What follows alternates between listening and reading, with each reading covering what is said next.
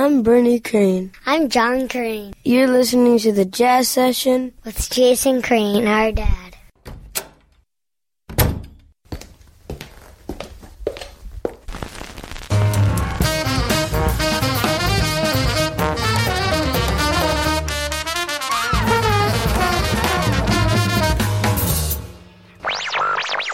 Lesson 1. Basic Hip. Welcome to the Jazz Session. I'm Jason Crane. This is the 450th show for April 6th, 2015. On today's show, pianist Kat Toren. Are you a member yet? Membership at $5 a month gets you MP3s and helps keep the extensive archives of the Jazz Session online. So if you'd like other people, including yourself actually, to be able to access the 450 shows that currently exist, please kick in your $5 a month. It's a huge help because it is not cheap to keep 450 shows worth of audio data on a server somewhere. So any help you can provide would be great. You can join at thejazzsession.com/join. Don't forget to rate and review the show in iTunes. And a note about the radio edition of the Jazz Session. I've decided that it's time to put that thing to bed. I am now doing 3 podcasts, plus stand-up and playing music and having a job and children and all those things. And something has to go, and I think it's going to be the radio version of the Jazz Session. So thank you to everybody who has checked in with that over the last year, and that energy is just going into making the main show now, which I think is better all around.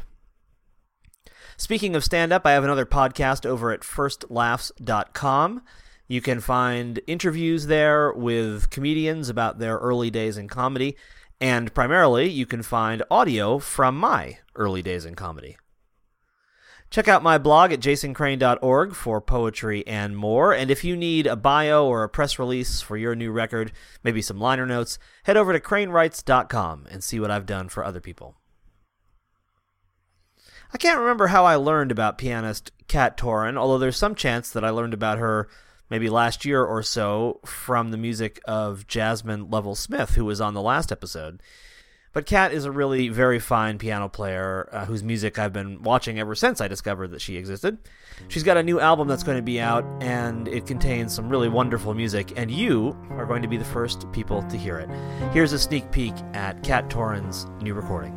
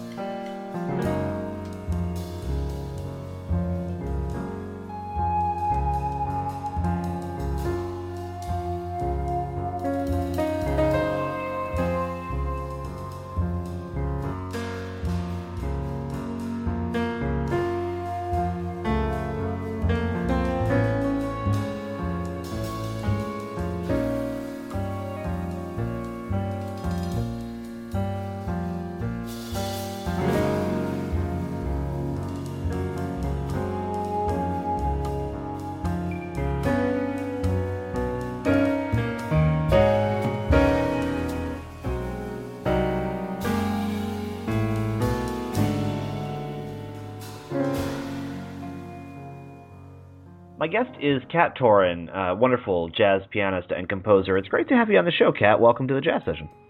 Thank you. Nice to be here.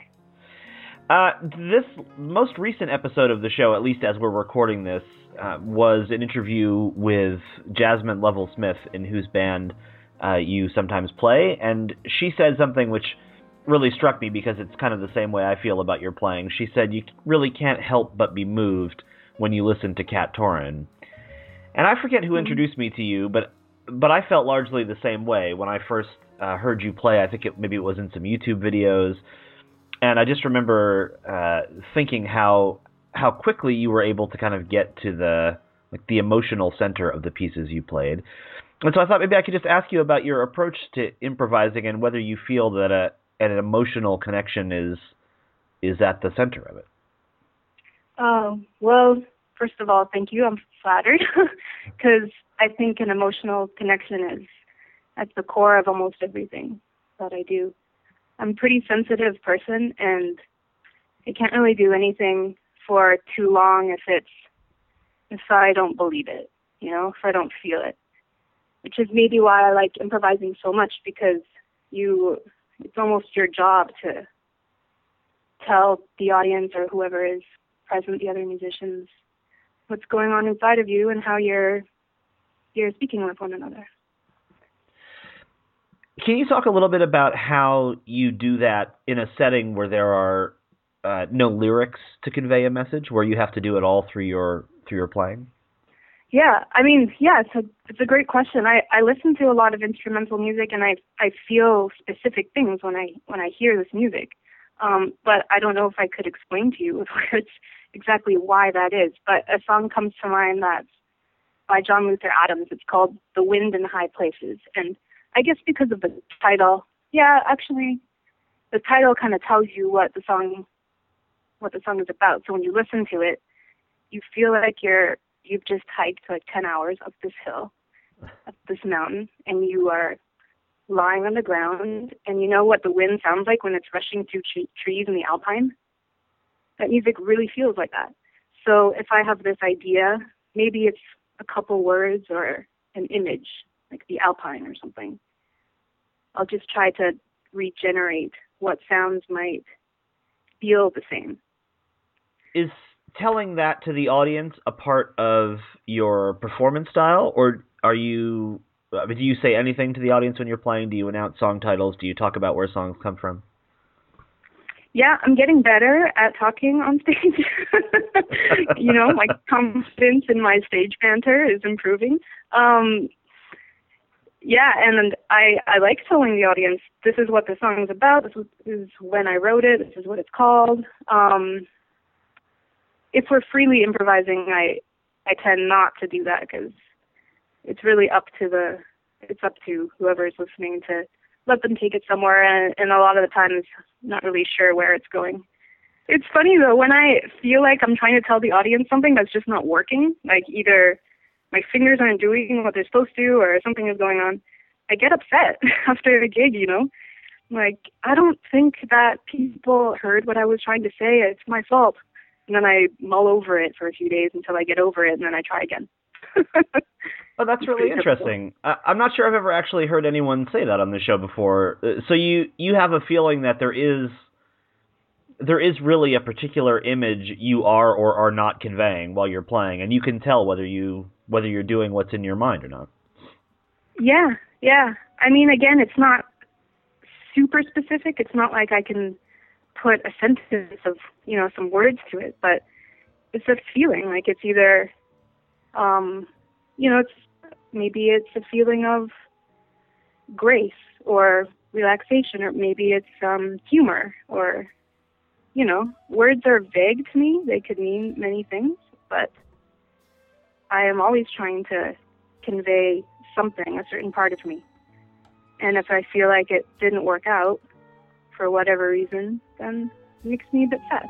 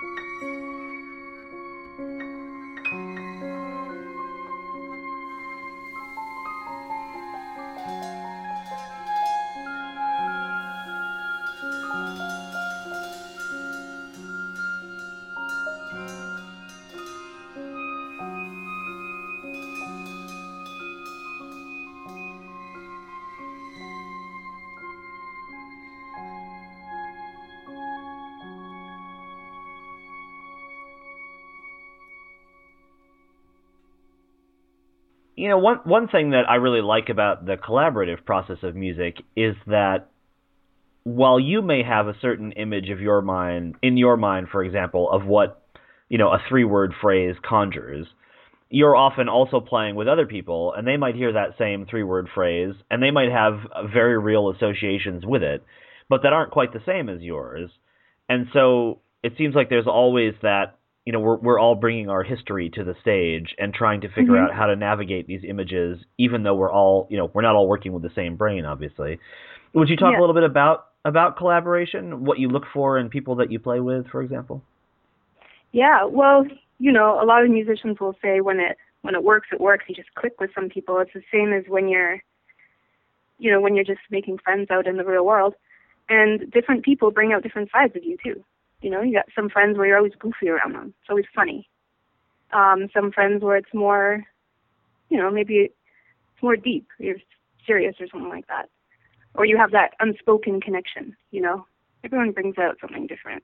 Some people make you nervous, and that comes out in the playing, too. So in the end, I think as long as I can feel like I'm being myself and standing my own, and whatever the other musicians are bringing out of me, as long as it's still me, then I'm okay with it.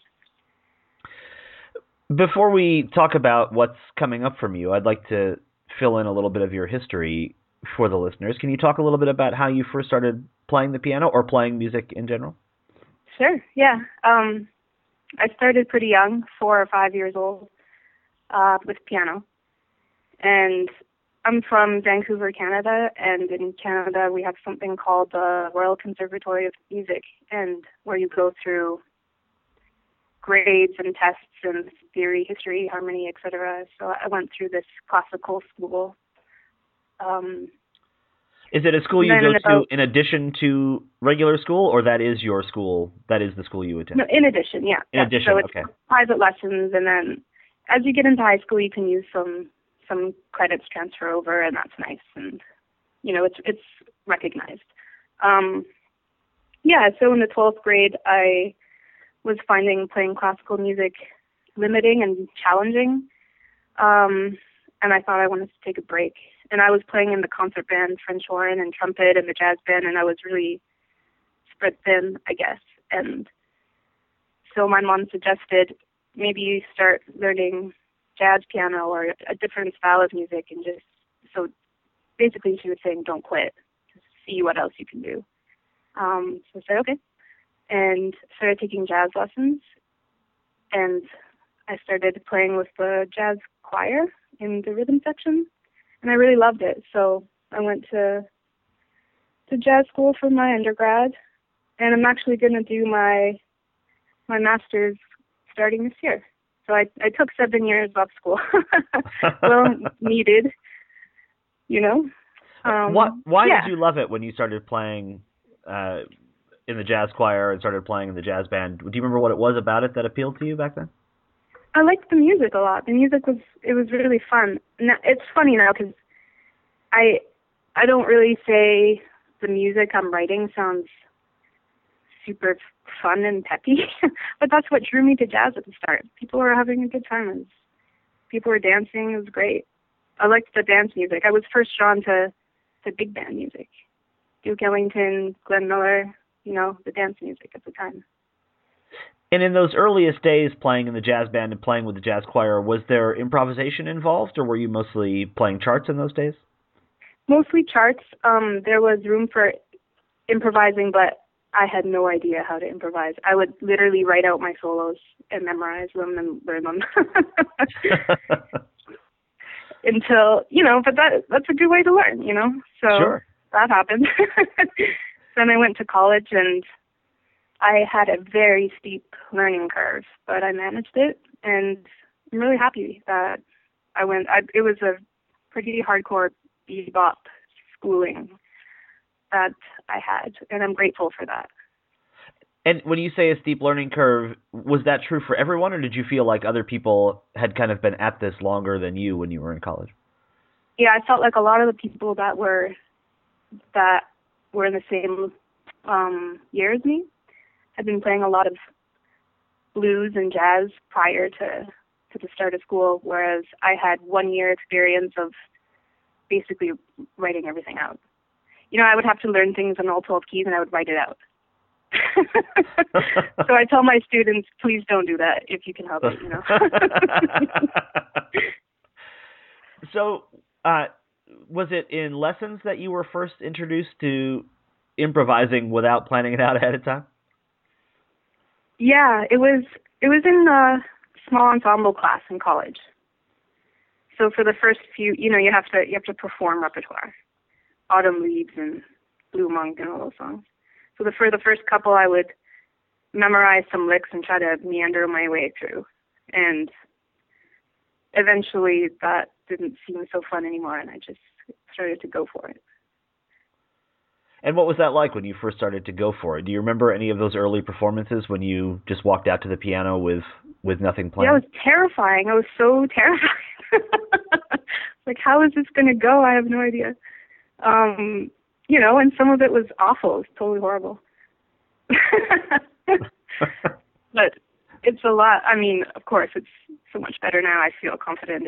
I love it. This is the kind of music I want to be playing. I play less of that more bebop style jazz, although I still do some gigs in that type of jazz.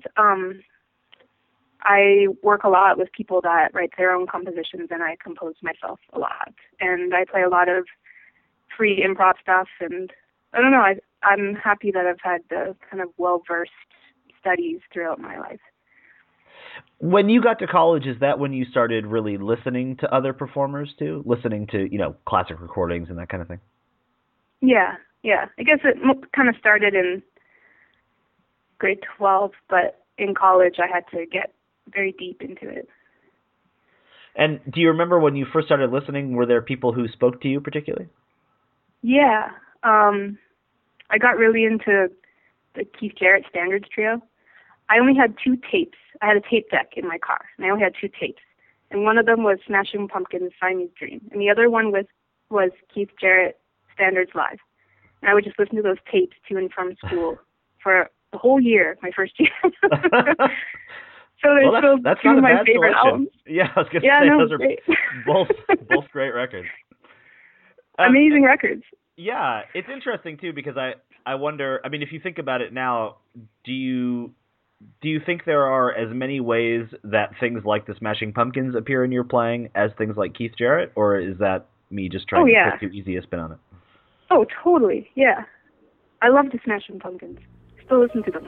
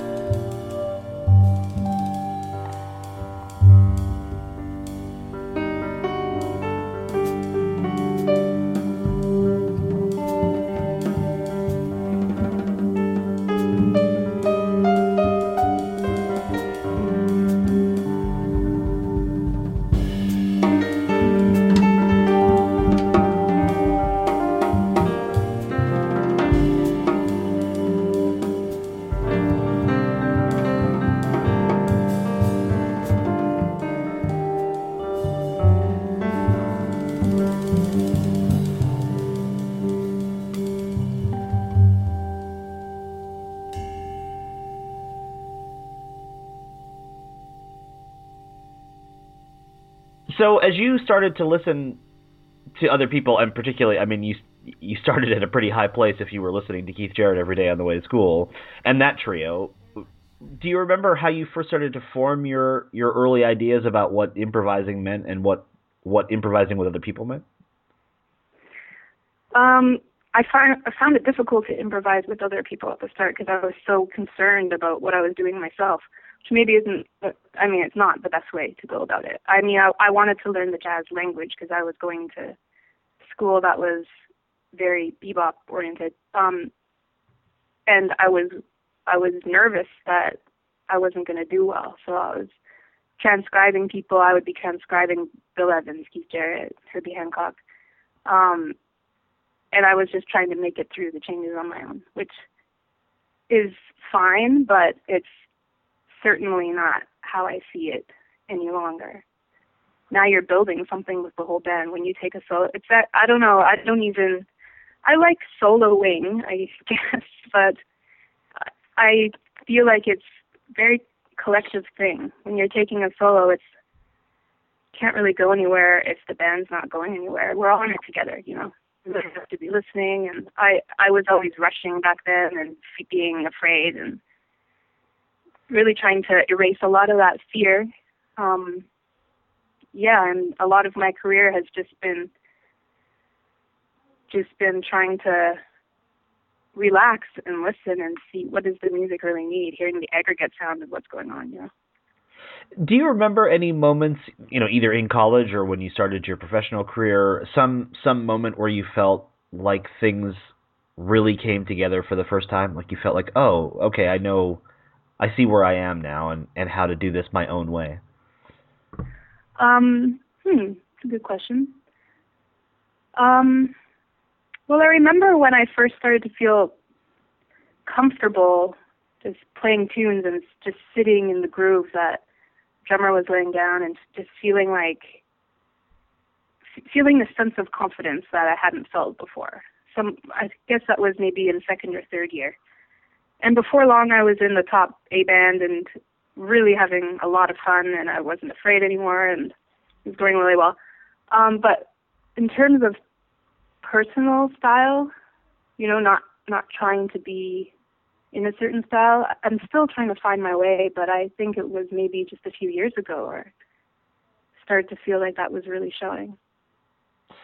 I remember one of the first examples of your playing that I ever heard and also saw at the same time was a series of YouTube videos that you made that I think were called the Big Wrench Sessions. Mm-hmm. And I remember just thinking while I was watching you how completely comfortable you seemed to just let whatever was happening in the moment happen. And a lot of what was happening in the moment on some of those tunes is a lot of space, you know, a lot of not necessarily silence, but sustained notes and just a lot of time where you're almost sitting back and choosing when to enter the conversation. And to me, that's always struck me as a mark of someone who is kind of finally understanding that it's okay not to play all the time and not to fill up the space. And, you know, maybe this is somewhat of a cliche, but knowing when not to play always strikes me as a real sign of maturity. And I wonder if that's something that you feel, if that's a place where you feel like, okay, now I'm at this place now where I know I don't have to constantly be the person leading this thing. It can just evolve. Yeah, I'm still working on it, and I agree with you with what you said. I don't know if maybe it's cliche, but it's true. I guess it's cliche for a reason. You know, that I meditate often before I play, and I try to get to this place where I'm just comfortable with myself. And I enjoy a lot of space in music, but I become afraid that it's boring or afraid it's not going anywhere.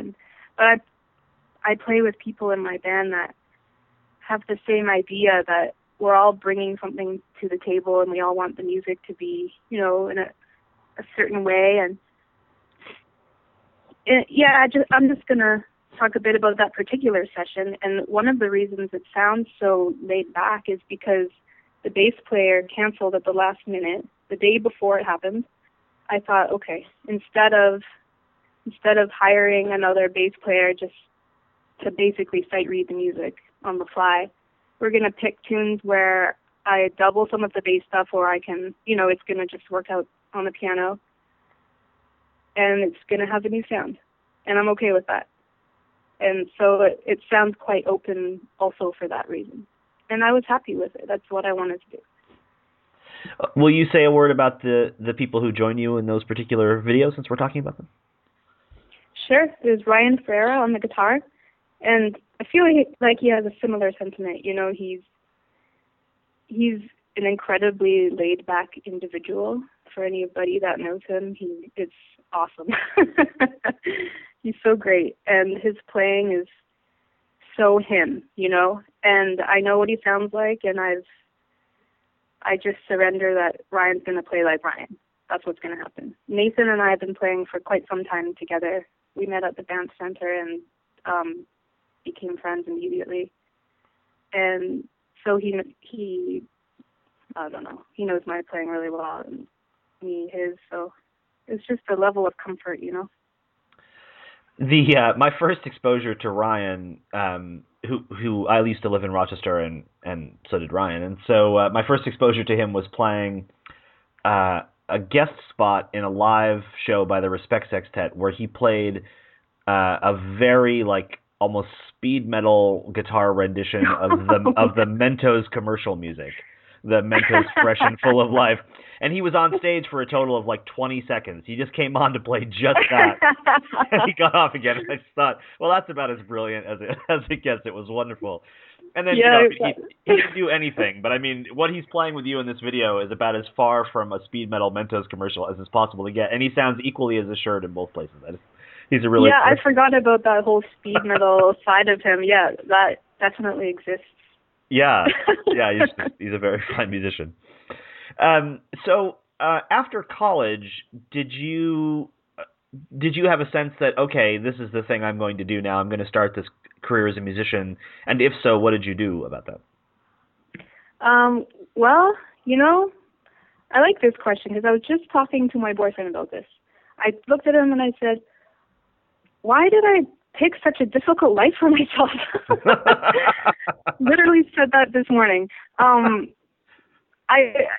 After high school, when I was applying to school, I applied for jazz and classical programs in Vancouver, where I'm from. And I didn't even think about what it's like to be a musician, have a career as a musician. I just said, I don't really want to do anything else except music. That's what I want to do, so I'm going to do it. And when I was finished college, I was teaching music and living in East Van and happy. And I just kept doing that. And then eventually I became stagnant and a little bit, not really excited about the scene as much. Although I just would like to mention right now the Vancouver music scene is amazing. But side note. When you were teaching, were you also gigging at the same time? Oh, yeah.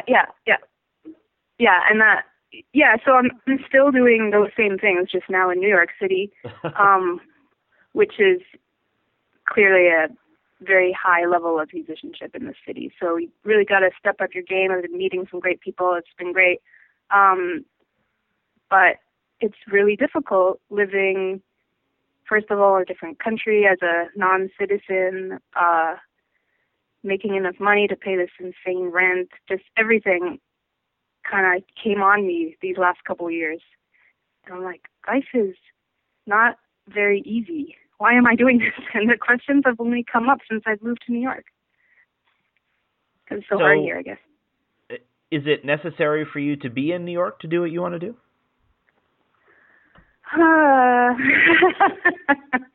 That's the question, right? Yeah. All of a sudden, I'm feeling more like your therapist and less like a guy interviewing you. So you're welcome not to answer these questions if you want. But no, I love it's a pretty fundamental question, right? I mean, nowadays it does seem. I mean, for years and years and years and years, if you wanted to be a jazz musician, you pretty much had to move to New York, unless you wanted to be a session player, and then you had to move to LA, and that was really it. There are great scenes in other cities, but that was really it if you wanted to have any shot at making a life. And now it's not as clear to me that that's the case anymore. I mean, it's much easier to build a career from wherever you happen to be in our media age than it than it was. It's true. It's true. A lot of my friends stayed in Canada, and they have great careers, and it's fine. I think I've always just wanted to know what it's like to be in the thick of it, you know? And we're in the city where this music started, and it's, you know, so many people here, and I had to know what it was like. I never expected to stay. I've been here almost 5 years, and I didn't expect that. I don't know if I'm going to be here forever. I don't really want to be, but I feel like for what I want to get out of the creative music scene, it's been really helpful to be in the city, and I'm certainly going to stay for a little while longer. But it's not the most relaxed and pleasant environment, so it's not my intention to stay here when I want to start a family, etc. But I can't really say what's going to happen. But it's a good question because I think so many people that live here ask themselves the same thing.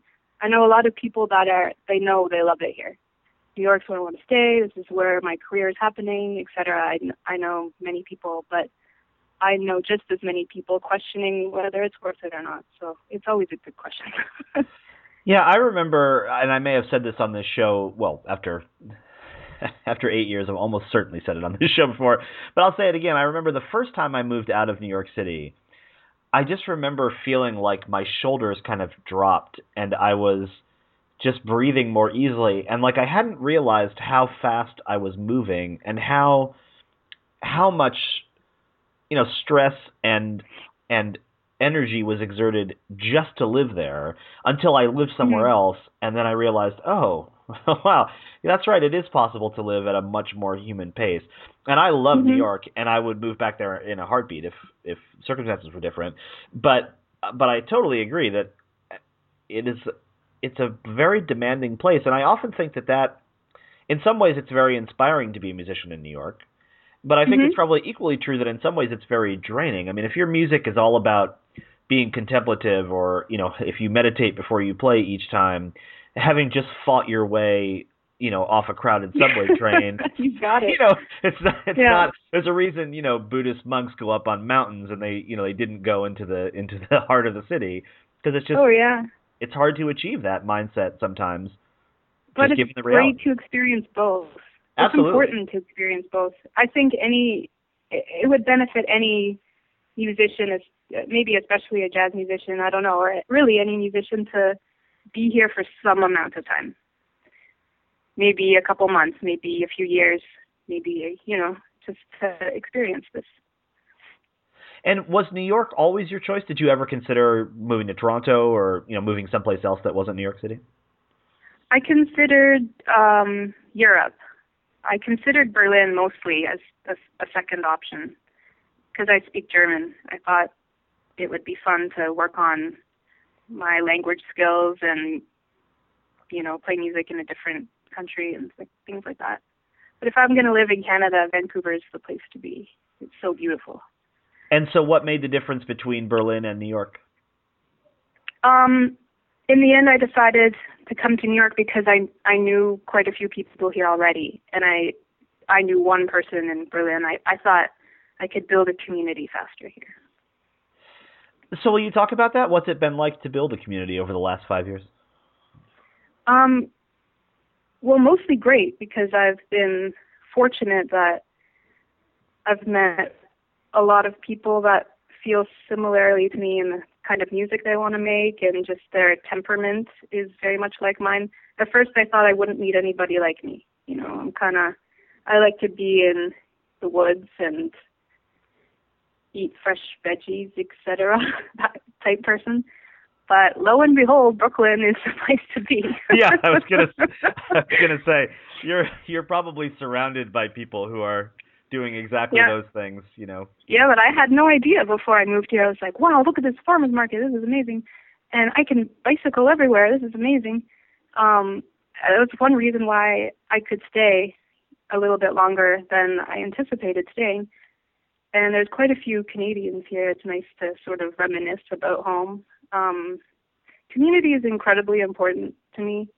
I try to build community wherever I am. So even in my little neighborhood, now I know my laundry guy, the barista down the street. it's important to me. It makes me happy.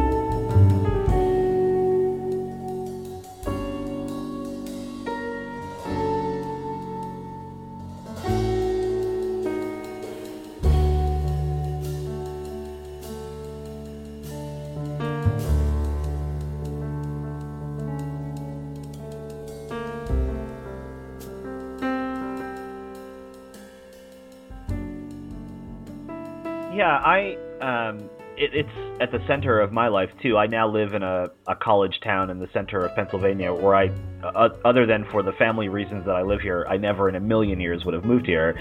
And when I got here, a lot of the things that I need in a place for it to be sustainable didn't really exist. Like, there was no poetry series, so I started one. And I work in right on. You know, in a place where I work in the one weird place in town. It's this cool, like, bookstore, cafe, performance space, and all the cool, weird people, well, I don't know about cool, but all the weird people come there, and those are my people. So, yeah, I feel like it's incredibly important, especially if you're going to be engaged in creative pursuits, to feel like you're not out there without a net, to feel like there are other people who understand what you're going through and support the life that you've chosen for yourself. And it sounds like that's something that matters a lot to you, too. Matters a lot to me, and I think it's not too hard to find in New York, because there's so many people. You're eventually going to find, you know, that group of people that have similar interests. And I have many interests, so wherever I go, I often have many different little groups of people that I'm connected to. The thing about New York is people are coming and going very often, so it wouldn't be, you know, it wouldn't be strange that you make a group of friends, but the next year that group of friends has morphed into something else because people moved away, etc. So New York is changing so quickly, so rapidly all the time, and the time goes by so fast. You, or all during this interview, I should say, people have been hearing some sneak previews of a forthcoming album. Will you talk about that project?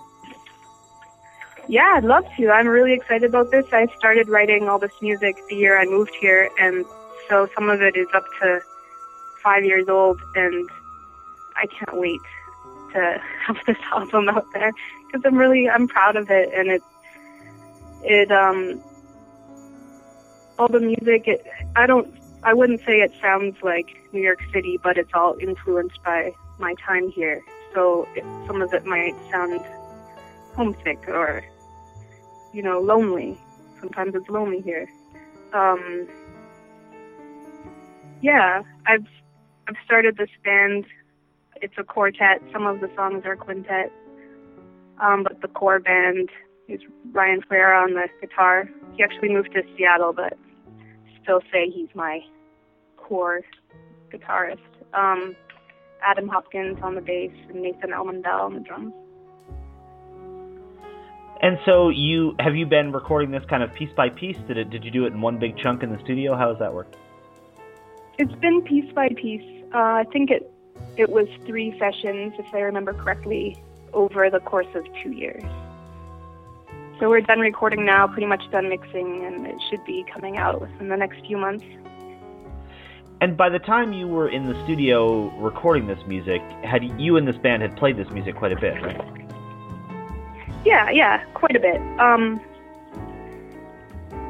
Yeah, nothing much to say about that. But in other words, the gelling of the music and the understanding of the musicians' relationships to one another, those kinds of things had been figured out by the time it was time to record these pieces. Right, I see what you mean. Yeah, the core band of the quartet, yeah, we'd been playing quite a bit and know each other well.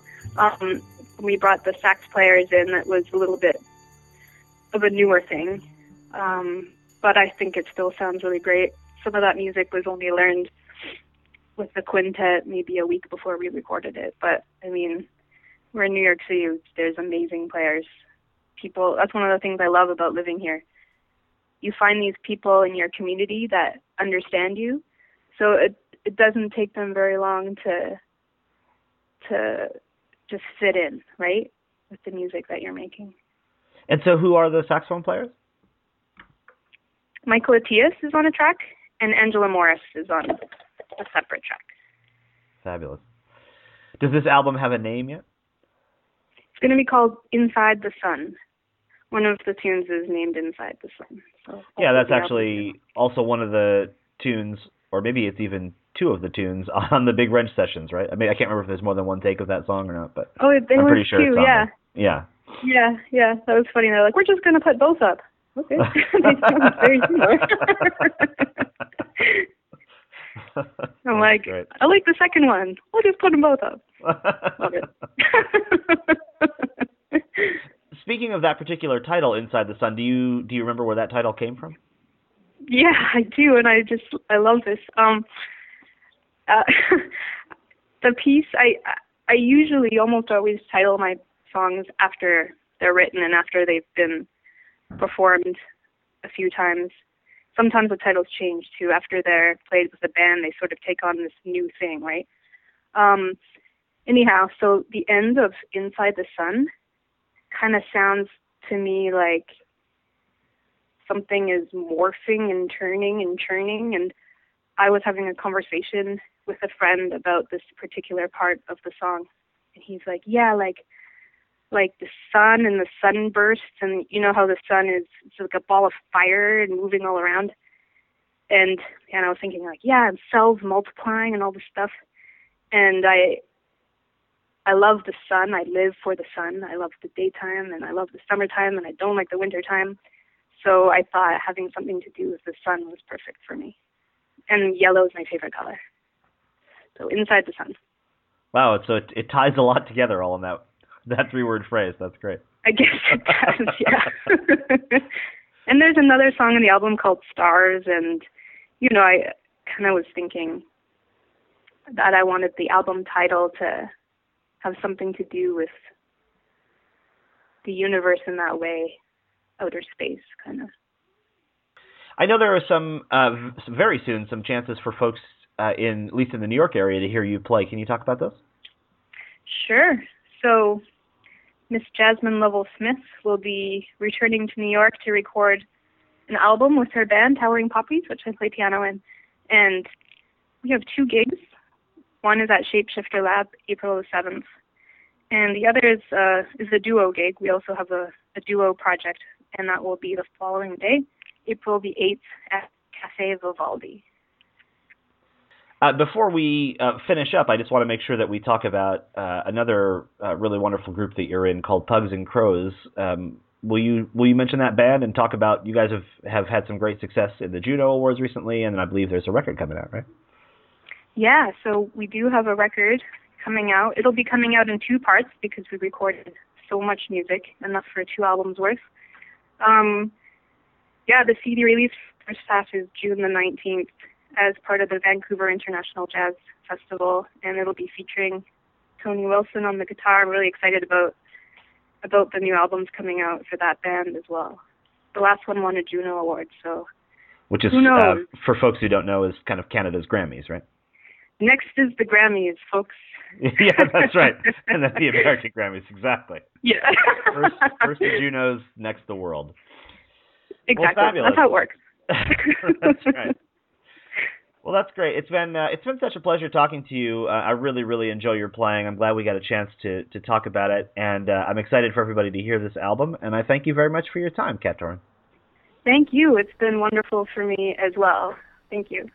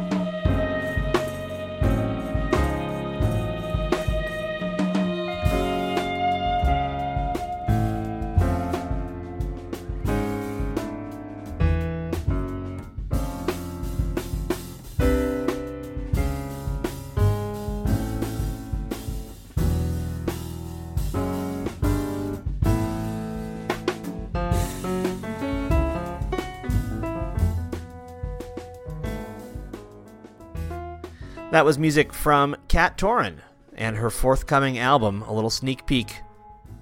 Thanks to the Respect Sextet for the music to this show. They have new recordings on the way, so stay tuned for those, including a trio album, which is really fantastic.